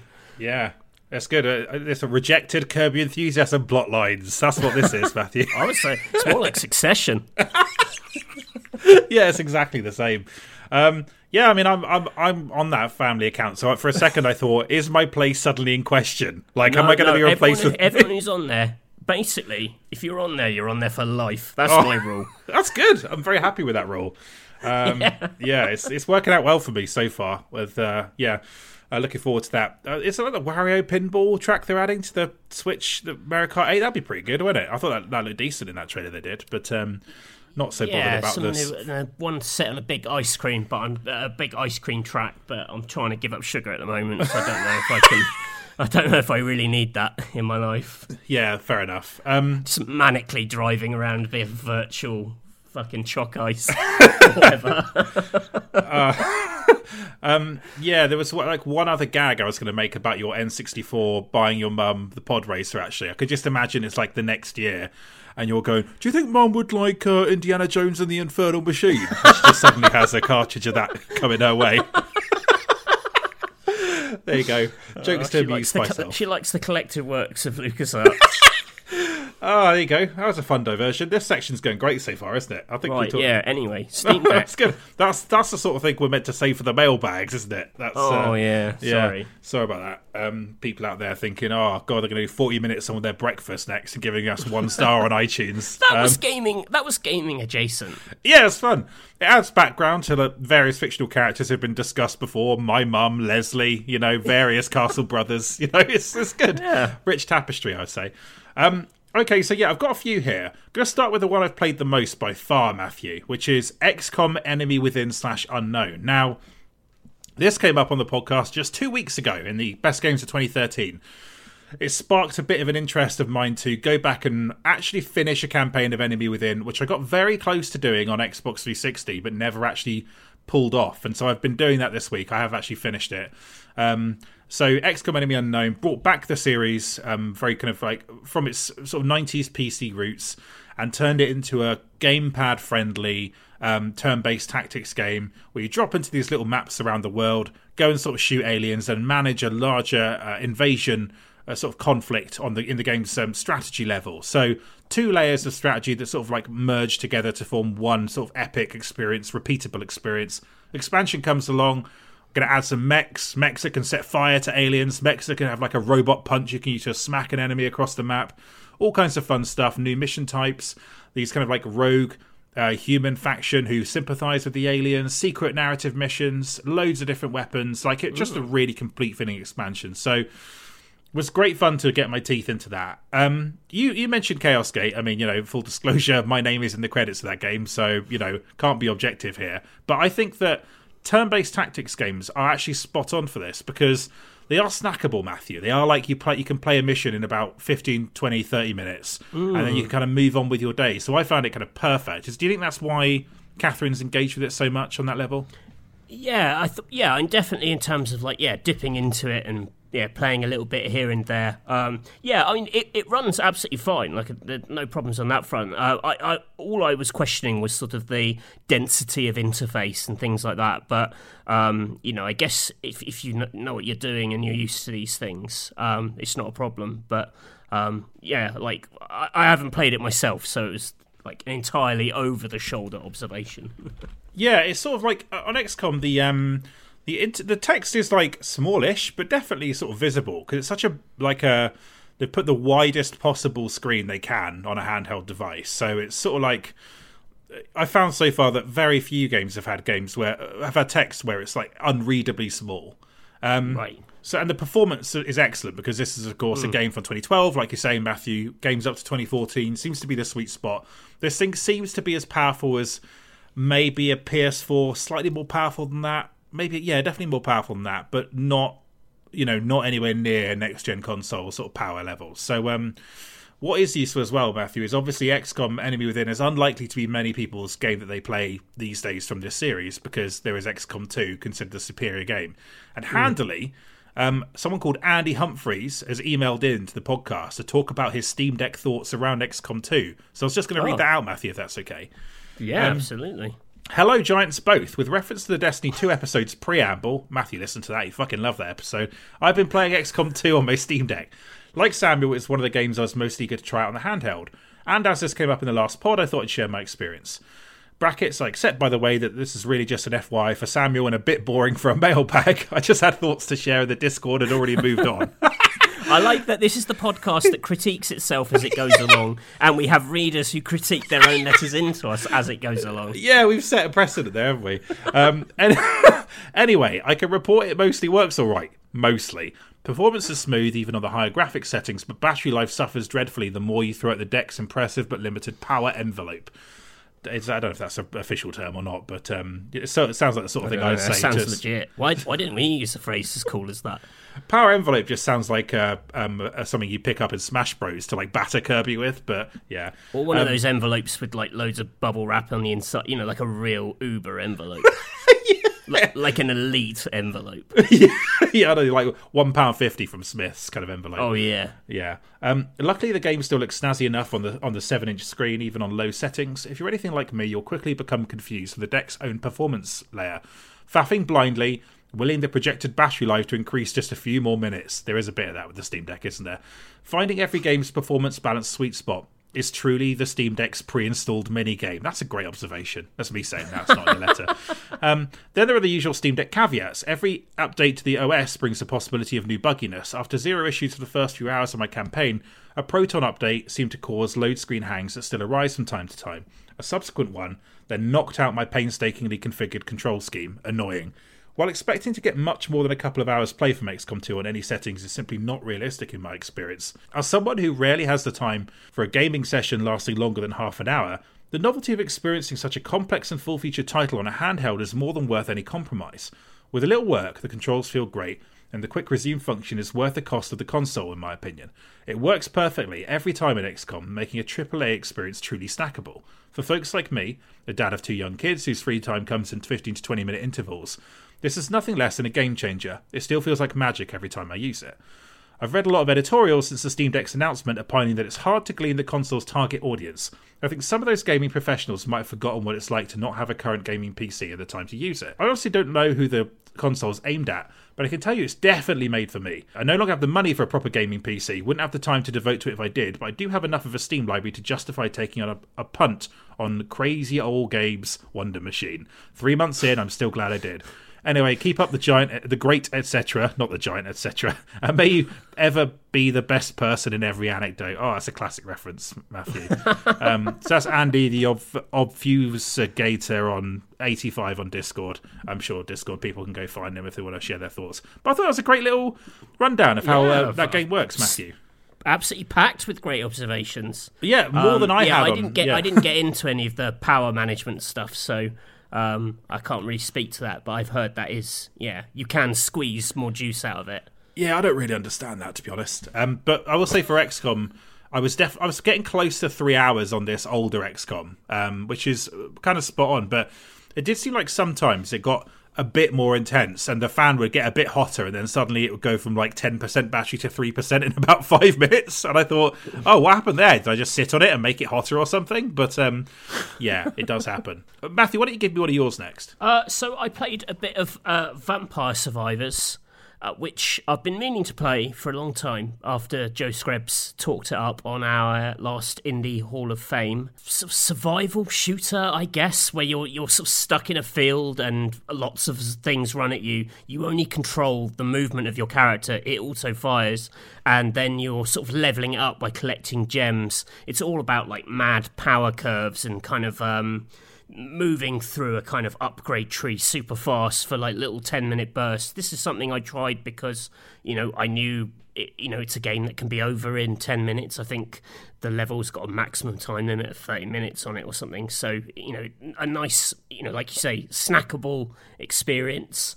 I was also interested in this one because it famously gets so crazy in terms of enemy numbers and the amount of like projectiles and stuff that's coming out of you that I think it can become a bit of a sort of system hog. I think you basically play this until you die or until your PC can't handle it anymore. Right. Which is like a really awesome like idea for a game. It just gets so mad that everything melts. Admittedly, like as someone who's only really started playing this recently, like I haven't got very far with it. I can't push it into the truly mad stuff that I think this game's capable of, but this seemed perfect. It was running really smoothly. It's throwing around loads of stuff. It's graphically incredibly simple, but it only needs an analog stick to play. Like, it doesn't use any other buttons. It's really stripped back. I could see myself playing a huge amount of this. Like, even in between testing other things, I was coming back to this already to try it on the deck and play a little bit more of it. So, it's like the perfect sort of short but deep kind of micro arcade game thing. Really, really good fit. Yeah, but maybe when you push it to the, I don't know if you push it when you push it to the absurd limits that this game can go to, if it will like struggle. That I haven't tested it. Yeah. I think Joe said that it wasn't verified for the Steam Deck when he played it. I don't know if it is now, but he said it was like, it didn't feel like it was totally optimized for it at that point. But this is a game I feel like I need to play before the end of the year. And it is just sat there for almost no money. I should just get on that and play it. So how long do you kind of play it before the deck starts to struggle? Is it quite quick that you see the limitations of it? No, not at all. I mean, but that's what I was saying in terms of like where I am with the game. Like I haven't, upgraded my character. You have permanent upgrades that kind of build over the course of the game, which obviously push you into the kind of the more hectic play faster. At the moment, I haven't got those, so it can. I can't survive long enough for it to become a problem, is what I'm saying. Gotcha, right, that makes sense. Well, I'll pick this up then and I'll give that a go too, because I need more Game of the Year suggestions. But it's so graphically simple. It just looks very shot, like sprite work looks really, really nice at that resolution. Yeah, it's just nice. Like the control parts are nice. Like the analog stick is a nice analog stick, and the buttons feel good. It's not it's a pretty. It's nice in the hands, I guess. Yeah, I think the sticks are better than the triggers and the bumpers. I'm not totally sold on the buttons yet for like really complicated action games, but the sticks are really nice. I mean, I haven't really tried any of those yet. The closest thing I can liken it to is like a Wii U gamepad, which is another very unsexy thing that was actually like quite comfortable to use. Yeah. So if you have an experience of that, it's kind of in that sort of ballpark. There you go. Matthew picked the most niche possible peripheral that he has owned, the Wii U gamepad. But yeah, people have probably had a go on that, so that's a good... Yeah, but it's got a similar sight. I have a muscle memory. When I use the Steam Deck, it's like, oh yeah, I remember... Like the gamepad used to feel like this, and I'm playing Xenoblade X at the moment, so I am still using a gamepad, so it kind of You're playing Xenoblade X on the Wii U, Matthew. Haven't you heard about the Steam Deck? Can play Xenoblade. Are you still humming the theme tune to yourself? One of our listeners really liked that you did the theme tune on the episode last week. Awful piece of music. Yeah, so, okay, great shout. Well, that came out this year, right? So if I play it, I can add it to my Game of the Year suggestions if it's good. Yes, I think it's still in early access, right? Oh, is it? Oh, fuck's sake. Well, that can still But go you on can the put list. it in. I put an early access in Game of the Year. Yeah, I forget. I'm at an outlet where I can control my own rules, so I don't have to Literally games out. do whatever we like. It's Yeah. amazing. I'm going to put Microsoft Paint in mine. It's going to be good. I look forward to it. Top 10. Okay, so my next one is Metal Gear Solid 5, The Phantom Pain. So very much inspired by a popular Metal Gear XL episode with Rich Matthew, which went down amazingly. We were very happy with the response to that. I thought I could download and play this because I'm firmly in the post-game in Metal Gear Solid 5. I've not played it for about 6 years at this point. And so my memory is that it was a very well-optimized PC version. So in terms of modern-looking games that would run nicely on a handheld with more modest PC specs, this seems spot on, and it is. I think that you still need to be willing to adjust things to get it to a super perfect frame rate, but to be honest, out of the box it just worked pretty nicely and it looked fantastic still. So all I did in this was I logged in to Mother Base. I was in debt for some reason, didn't know why, because obviously there's a whole economy part of this game that I had completely blocked out of my brain. And then I kind of found some diamonds underneath on one of the struts on Mother Base, and was suddenly back in the green, which is good. And then logged on to look at my messages, and my Mother Base had been invaded non-stop for the past 6 years. Just a procession of people going in, killing my men, and stealing stuff, and just completely fucked up. My FOB just in tatters. So I thought I'd get a bit of revenge, and I went and found some players who were basically 1% into the main story and just invaded their base and used their poor NPC lads as basically cannon fodder to try and remind myself of how the game works, and really good fun. But yeah, because this game is, when you get to the post game, all you're really doing is repeating content you've already done or walking around the open worlds. It's actually I think it's really, really good for a handheld. And like I say, because it's originally made for 360 and PS3 as well as PS4, it runs perfectly. And yeah, go ahead, Matthew. Yeah, I guess because Phantom Pain and modern Metal Gear sort of stems from a portable experience. It has more in common with Peace Walker than anything else. That kind of makes perfect sense. It's obviously much scaled up, but yeah, the mission structure and the kind of time you can be expecting to spend in those missions, I could see dipping into this for a little bit of fun with Quiet before bedtime. Oh God! It was the first thing I actually installed, not for Quiet-based purposes. Just to be very, very clear, we all know what. Or Diamond Dog, or the horse. The dog was more appropriate. I assume you've downloaded a mod that patches that dog out, Matthew. Replaced it with a giant cat, maybe, I don't know. But that sounds quite cursed, actually. But Thomas the Tank Engine. Yeah. So the first thing I did was boot up and just look at Snake sat in the helicopter. That that kind of camera angle you kind of load in on, and just that was such a great burst of this is what this handheld can do from playing it. No. Wonderful, just really great stuff. And then what was was this the very first game you saw in it? Yeah. Oh, so, that's good. Yeah, it was a great first experience. To be honest, though, I feel like I signed about 18 different Konami EU LAs before I even got to that point.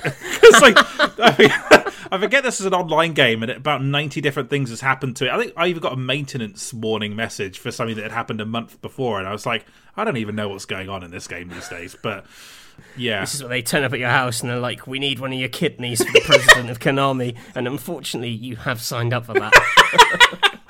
Yeah, it does seem a bit like that, but very impressive nonetheless. I'm definitely going to go replay a bunch of missions with all my nice toys I unlocked in 2015. My hand of Jehuti and all my silly guns, so that'd be good. I love the idea of killing noobs and it just being a warm-up. I wish you could tell them that. I did this just to remember how to kill. It was also the worst thing was because of before I even got to the noobs, I was just going around Mother Base beating up my own guys trying to remember how the buttons worked, and it was just you are my own people who I recruited, and I'm beating the shit out of you for basically just to understand how this works. Yeah, they love it though. They're all like, thank you, boss. Please, sir, may I have another kind of vibes? Yeah. Yeah. So those lads got pasted, and shout out to the probably like sort of like slightly bored 19-year-old guy who has done 2 missions in this game, is having a good time, and is now having money taken off of him via a premise he didn't even realise existed within the game. So comes the Earl finds someone's put a bullet in his dog. Oh, turned his horse into glue. Sort of ran away with his version of quiet. We don't need to get into all this. Okay, so and smashed his birthday cake. Yeah, exactly. Okay, good. So moving on then, Matthew. So what's your second one? Is your second one a former draft pick? No, that was so the second one. I haven't just picked these to troll you. That would be a great angle for this episode, I'll be honest. No, maybe I did. I don't know. Gabriel Knight, Sins of the Father, first Gabriel Knight game. It's I wanted to try this because obviously I like my point and click games, and I was curious about how mouse-led games would feel on this, because I don't really play any strategy games, traditional like RTS or anything like that. So, I thought, this will be the easiest way to see whether or not I get on with this trackpad, because that's definitely the input I'm most suspicious of. And it feels very, very sensitive. I feel like I do have to do some tinkering, which I didn't have time to do with this. Like, you've got a little square pad, and you're moving your thumb around on it to move the mouse cursor that you'd move in Gabriel Knight, and then it uses the 2 triggers, I think, as left and right mouse button is the kind of setup. So the idea is that you're holding it with both hands, but your thumb's on the trackpad and your 2 fingers are on the triggers. It works okay. I mean, admittedly, point and click games don't require amazing sort of reactions or anything. It can be as slow as you like, so it doesn't matter if it's a little bit goofy. But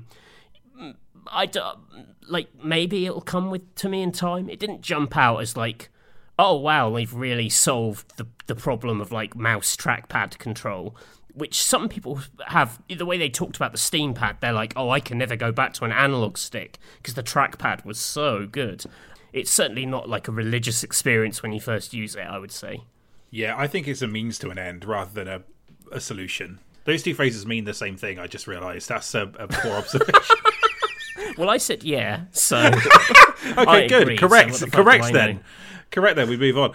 No, I think it gets you about like 70% of the way there, but there's still just something missing from the real thing, But that's okay. I mean, I managed to complete Max Payne 1 and 2 using one of those things, so... Yeah, that's a game with like, Really? Yeah, that's how I played them. I played them with a Steam controller on my TV like 6 years ago. So, yeah, I've used those things. Incidentally, I didn't add it to my list because I couldn't get Max Payne to work, but I did install it. And while there are steps online to making it work, but I think you have to go outside of the normal Steam Deck interface to kind of tinker with something. Remedy have done like a controller profile for it, which I thought was quite good. Oh, that's really cool.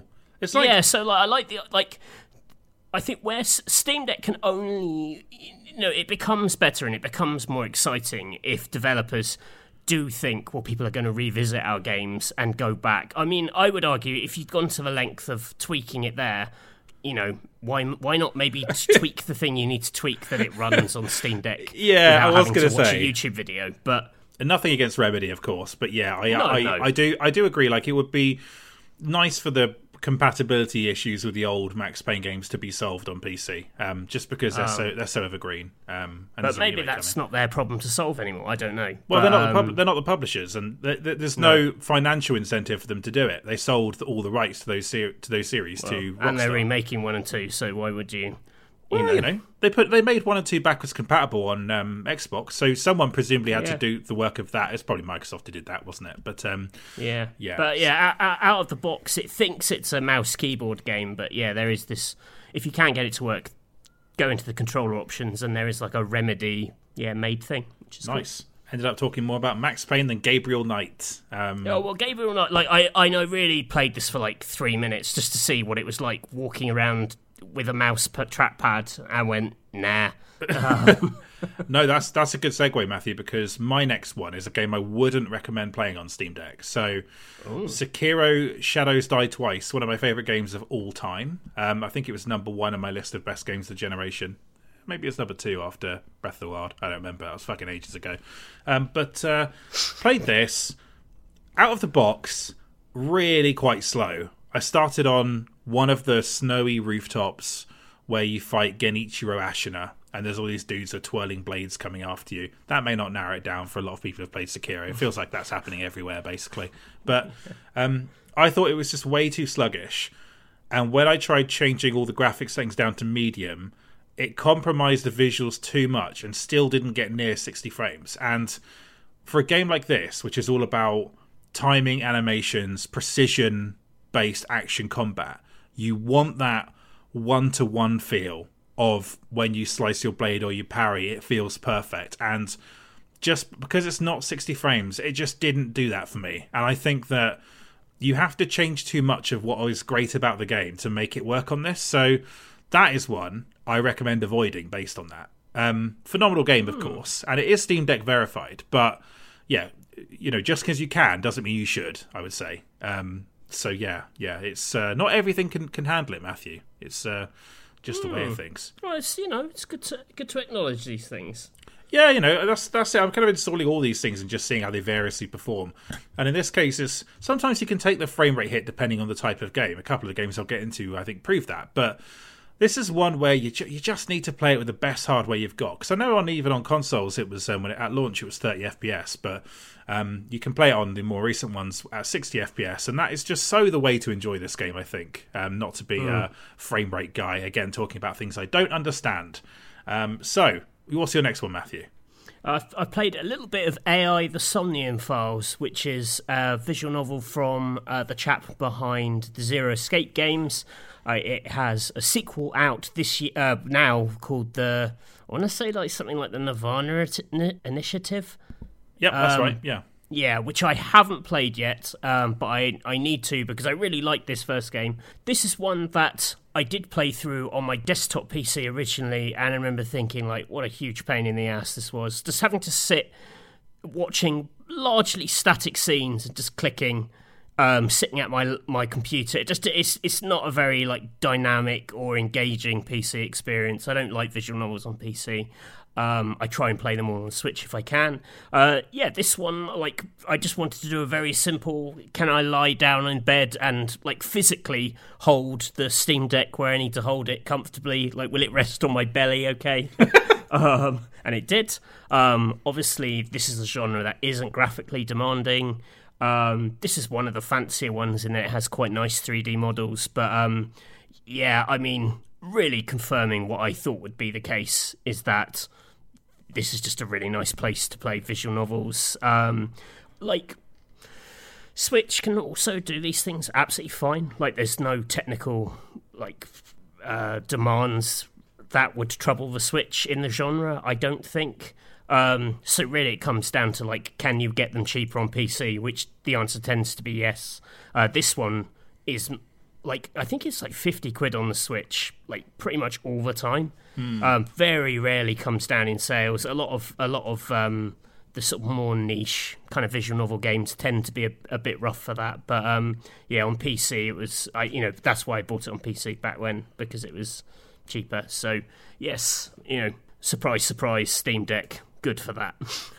Yeah, for sure. I think another notable event that happened last week when I was, compiling games to play on the Steam Deck was adding games published by Spike Chunsoft to my wish list. That was a lot of that going on last week. And yeah, because I sort of am very aware that the nonary game Zero Escape is not available on Switch, but it is available on PC. During a sale, it will crash down in price to very, very cheap. And PC has a much more complete selection of visual novels than the Switch does, seemingly. Or at least, comparable. Yeah. If you've only got access to a Switch, I think you've got, a lot of the big hitters that you'd want. But PC, there's just they come to PC way earlier, and there's like room for like fan translations and things like that. Yeah, plus, have you heard of a little game called 428 Shibuya Scramble, Matthew? You can play that on the Steam Deck. Switch. Now. Exactly. That should be a great game. I don't know why I didn't test that, actually. Yeah, well, that's on you, but we can always talk about that another time. That's fine. Yeah. Cool. Yeah, that's a good shout. Because I did buy the first of these games on Switch as well, and so I did pay not £50, but probably about 20, something like that. So okay. It's that must have been in a sale. Yeah, it was. Yeah. So, but for a long time, that price did not come down by more than a few quid. So, I completely feel you on that. Like, the prices just crash on PC a bit faster for whatever reason. So, nice to have that flexibility and a lovely screen for visual novels as well. I think it just by the golden age of Jazz Awakening. I think that's on PC. That's good. Does that ever come down from £70 or whatever it cost when you bought it? I don't remember.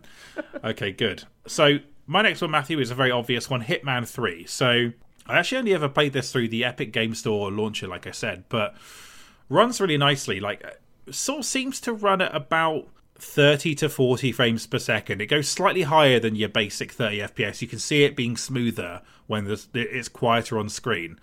But generally speaking, you're getting a sort of like PS4 level experience, I would say, in handheld form, which is obviously fine because Hitman is a very graphically intensive series. I only played a couple of levels, but thought that it looked fantastic. On Steam itself, the Steam version is deck verified, so I think this is like a perfect Steam Deck game, Matthew, because once you've experienced all the kind of story content, quote unquote, of a Hitman level, it becomes about optimization.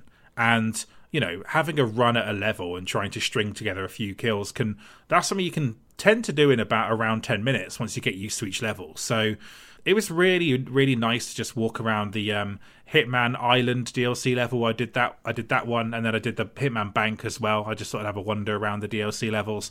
These are maybe like some of the less intensive in terms of numbers of NPCs. Maybe I should have given Paris a whirl, but I understand this does seem to run pretty well on Steam Deck without many compromises, Matthew. So I was very impressed by it, and I definitely think that I could see this becoming the primary platform for Hitman for me. As much as I love the spectacle, the optimization side of things, lovely to play a bit of Hitman in bed. You know what I mean? Bet 20 minutes before you go to sleep, pretty good. And while they are visually very rich games, they've also got just such amazing winning broader world design and art direction that I think you can dial that stuff down and they still have mega oomph to them. Yeah, likewise as well. It's not a game that's, it's not like Sekiro. It's not an action game. It's a lot of the time all you're doing is choking a guy out. It's a very straightforward action to perform. So it doesn't matter that the frame rate is not as high as it could be. That stuff doesn't really matter at all. So, yeah, perfectly at home on here, I found. Yeah, but maybe there's some more tinkering to be done so it doesn't drain the battery in 50 minutes or whatever. But hey, what's your last one here, Matthew? Castlevania Lords of Shadow 2. Yes. I just wanted to play something from that sort of tail end of the 360 PS3 generation. Always a very good-looking game. For its many flaws, it has some absolutely amazing Mercury Steam art design. Obviously, I love the first game. Second game's a little bit ass compared to it, but it still has its charms. The Gothic castle in particular. So I put this on, had a little run around Dracula's castle, just to see how it ran, and it's like playing the premium version of that console game. It's 60 frames, no problems with any of the graphic settings. I don't know if that's draining the battery horribly. I'm not clever enough to look into those things. While I was only tinkering for a short while, the controls held up perfectly. The buttons wise, it's quite a intensive action. Character action game. So I was very impressed, and I'd hoped it was going to have wound you up a bit more that I tested that of all things. No, I don't know. Is there a way in which these games have wronged to me that I've forgotten about? Was there a draft where I lost? No, it's a sport that we always bring up. We mention Lords of Shadow 2 more than any other podcast has or should. I was there thinking, why was it in your 2013 list? It was a 2014 game, right? So Yeah. Yeah. For you, all video games ended in 2014 when this released, didn't they, Matthew? This was like really this is the it. peak of the medium for you. Yeah, don't know much about this one, but yeah, like always just knew it didn't have as good a reputation as the first one for whatever reason. But yeah, but you know, in terms of when these things came out on PC and they put the PC ports, there was like the wow factor of, oh, I kind of played this everything half settings on 360, where it was originally released, and like this sort of unleashes it, and that you can now play that standard on a handheld is pretty cool. Yeah, one thing I downloaded but didn't play actually was DMC as well, which is from the same time, adjacent type of game. So I imagine that would run great on there, just in terms of the demands of it and the time it came from and the fact it was well optimized to begin with. So yeah, good pick, question mark. No, that's perfectly fine, Matthew. Will you be playing the original Lords of Shadow as well? Is that something you'll go back to on handheld? Yeah, I mean, that was... they were both... the first one was really well received on PC in terms of the port. They did a really, really nice job, and it's such a ornate game that actually it really does benefit from being on more powerful hardware. Like it kind of stepped up very nicely. So yeah, I will try that at some point. Cool. Well, I've got 4 more here. Matthew's done his, so I'll try and cluster them together so it's not just me talking at Matthew. That's all right. So You've played a lot more. I'm keen to hear your thoughts. well, I suppose there's not really a link between these first two, Broforce and Yakuza Kiwami 2. Broforce, a Devolver Digital published, 3 lives made, side-scrolling shooter made for co-op. That released in around 2014. Feels like a very 2014 era indie game, I would say. Kind of like retro pastiche. You play as all these different sort of parodies of action heroes from films based on Terminator and various Chuck Norris bullshit and, all those kinds of people. So it's that combined with this very physics-intensive environmental destruction where things are blowing up all the time. And even though it looks visually simple, it is kind of spectacular at the same time because there's so much going on in terms of falling objects and things exploding. Even at the time on PS4, it has some frame rate issues. So was keen to play this on Steam Deck because I thought, well, it's got the power for it, and it's kind of a very snackable style game that's ideal for a handheld. And yeah, I absolutely love Broforce. I think it's just one of the most switch your brain off fun indie games I can sort of remember playing from the last decade, and really spot on for it. Did you play this one, Matthew? I haven't played it, no. Yeah, I feel like it was pretty popular at the time. I think it was a PS Plus game, so a lot of people did get it. But yeah, it was fun to go back to it. Then Kiwami 2, obviously Yakuza, we have done a podcast on that before. We've talked about Yakuza a lot on these podcasts. Matthew admiring the old man faces in the game, stuff like that. And fabrics, amazing fabrics. I will say, actually, because this is the first one I've played in their more recent, it's the Dragon engine that they've got. Right. Yeah. I got to properly appreciate just how kind of detailed those old man faces really are. Because they're amazing. This is an amazing looking game. Yeah, it is. And I did kind of question, am I missing out on some visual spectacle by moving it to the handheld? And the answer is, maybe I am, but I do think it works better on a handheld than Sekiro does, for example. And I think that's partly because you have this very brawlery combat that's not as precision heavy. Yeah. And it does still look amazing, even with the sort of slight visual compromises you'll make to get the frame rate quite smooth. I don't know if it's still advised or not, but again, Matthew, because I own this on PC, I didn't want to sit at my desktop playing this, a Yakuza game. Do you know what I mean? It feels like it should be in hands. So yeah. Did you finish Kiwami 2? There's something particularly about. I played Yakuza 0 on PC, and there's something about whenever you're doing the smuttier elements, there's something about doing that at the worktop. It's like you're infecting your workplace or your business place by running a girls' club, or the thing where you ring up all the girls and try and chat them up, or the thing where you watch the videos of them having bubble baths. I don't think you have to do that, but the option's there. There's something there's something, I don't know, it's the cliche of someone being walked in on when they're on their PC doing something dodgy. And it's, even though it's a game, I still feel like if there's something seedier, like when you blast out on the TV, it somehow softens the edges on some of these games, because you're like, yeah, here we are, we're in the middle of a house, we're watching something that's slightly raunchy, but like, deal with it. On your PC, it's kind of like private. PC's where you do like your private spreadsheets. It's a bit like someone walks in on you and there's no light in the room. It's pitch black. The only light is emanating from the monitor. And you sort of and you look inconspicuously sideways at the person who's come in. Like, that person will never believe you were doing something innocent. Do you know what I mean? Like, that is absolutely 100% it. It's the sight of someone, lit by a PC monitor. It's just it's the unholiest of light. Yeah. Whereas when you're playing, Kiwami 2, you're like, hey, let's put, enough of this game. Let's put a Denise Richards movie on, and it's like, that tracks. That tracks. Oh, okay, good. Some real insight there about Kiwami 2. I look forward to playing more of it. If anything, you can, like, handheld, you can kind of keep private things even more private. Yeah, that's true. No one needs to know about it. But I don't consider Kiwami 2 to be glocked. Like, what you're doing, and you're like, I don't know, I'm just playing Grindstone or whatever, but actually, Bubble Bath O'Clock. Yeah, for sure. Okay, good. Well, a lot to think about there in terms of... a lot to unpack. Yeah, I would say so. Okay, next up then. My last two games here are kind of combined, because they are sort of linked, actually. So there's No Man's Sky and Sunless Skies. So... right.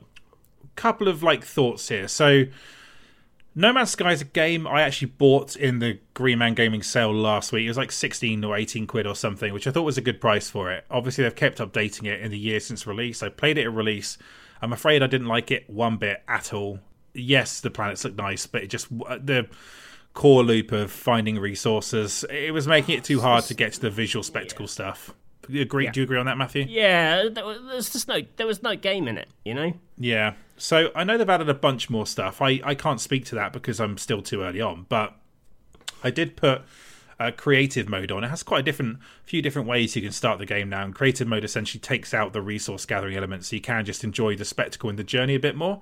Did that, and then kind of just wandered around a planet, got in a ship and kind of flew around a bit, and it is really nicely calibrated for the Steam Deck. I think it's because while the planets look nice, they're never sort of hyper detailed. It's not like playing a Jedi Fallen Order where the planets obviously the textures are made for that one planet and stuff like that. Yeah. Everything's a bit more sort of like, obviously it's procedurally generated, so bits and pieces being thrown together, but none of it looks that complicated. Yeah, so kind of quite nice to play a sort of game that's got infinite worlds, but in the tiniest form factor possible. Infinite worlds in the palm of your hand. Yeah, and I know this. I don't know what the Switch version will be like of this, but on Steam Deck, it's more than acceptable. I was actually quite impressed by it. So, very, very good.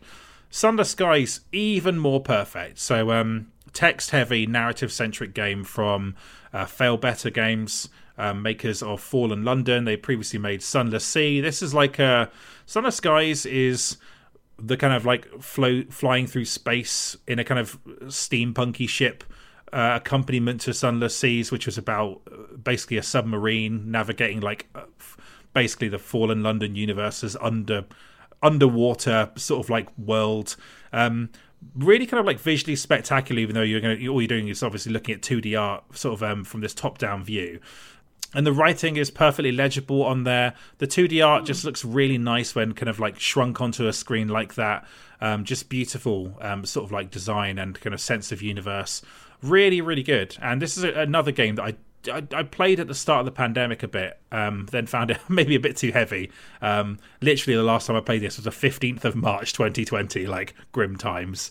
So yeah, went back to it. Going back to it on the Steam Deck is kind of perfect, and I'll definitely play a bit of this before bed each night. I've got put the merciful mode on so I don't have permadeath, Matthew, because I'm a bit of a coward. Right. But yeah, do either of those appeal to you on a handheld?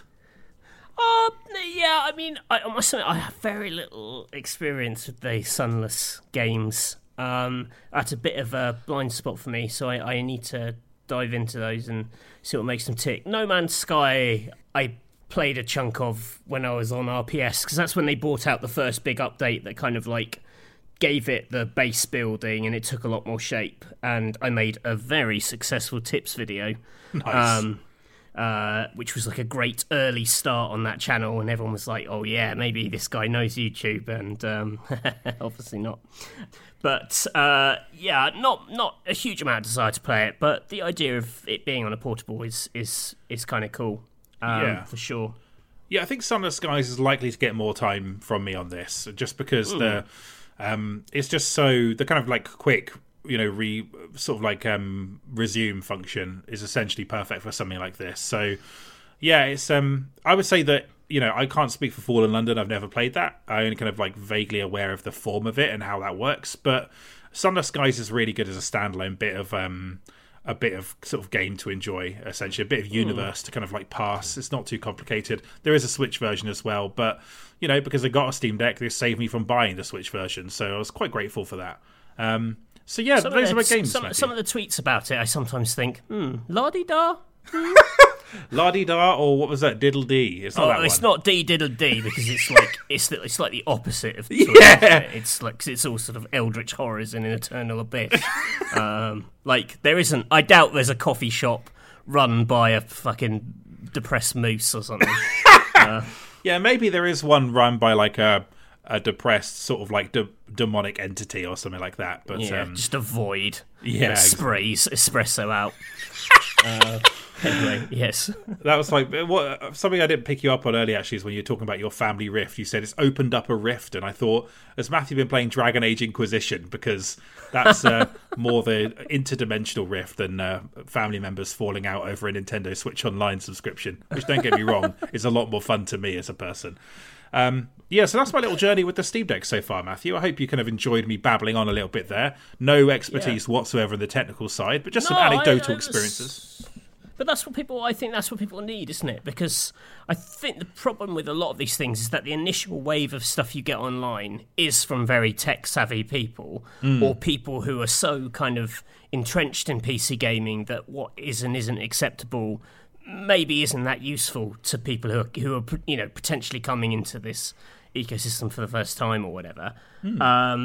So actually, I much rather hear the experiences of you and our excellent letter writer, who both seem to come to the same conclusion, which is that it just hit this very particular sweet spot for both of you, and maybe judging that sweet spot when you don't have one of these things is going to be hard, but maybe that's where this thing lives. It's just it can speak so specifically to very particular tastes and habits. Yeah. I think that there's definitely some logic to that and a through line. So I was actually, because I hadn't read the letter in full before I started going, and I was like, oh yeah, this does tally quite a lot with my experiences. So yeah, thank you for that, Andy. That was very, very good. So of the games I discussed, Sekiro is the only one I would say don't bother. Just play it on a regular PC or a console or something. But I think that's because, like I say, it's the most recent blockbuster level intensive game on there, and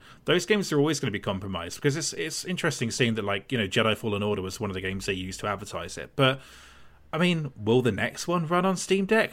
Maybe at a push, but you would think that that only coming to PS5 and Xbox Series XS is going to be more intensive and less friendly to the handheld. So you would just hope that people exercise caution in thinking this thing is going to play all new games forever, because I don't think it will. In fact, it definitely won't. But what it does do is still incredibly impressive, particularly for the seasoned Steam user. So that's the end of the episode, Matthew. That was good fun. So that took us exactly the length it took England to win the Euros against Germany. Oh, well, congratulations. I was really sad to miss out on that in recording this podcast, actually.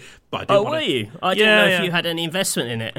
Yeah, I'd watched the semi-final, but what can you do? Oh, sorry. I assumed we were doing this now because we were grouchy and didn't care about football.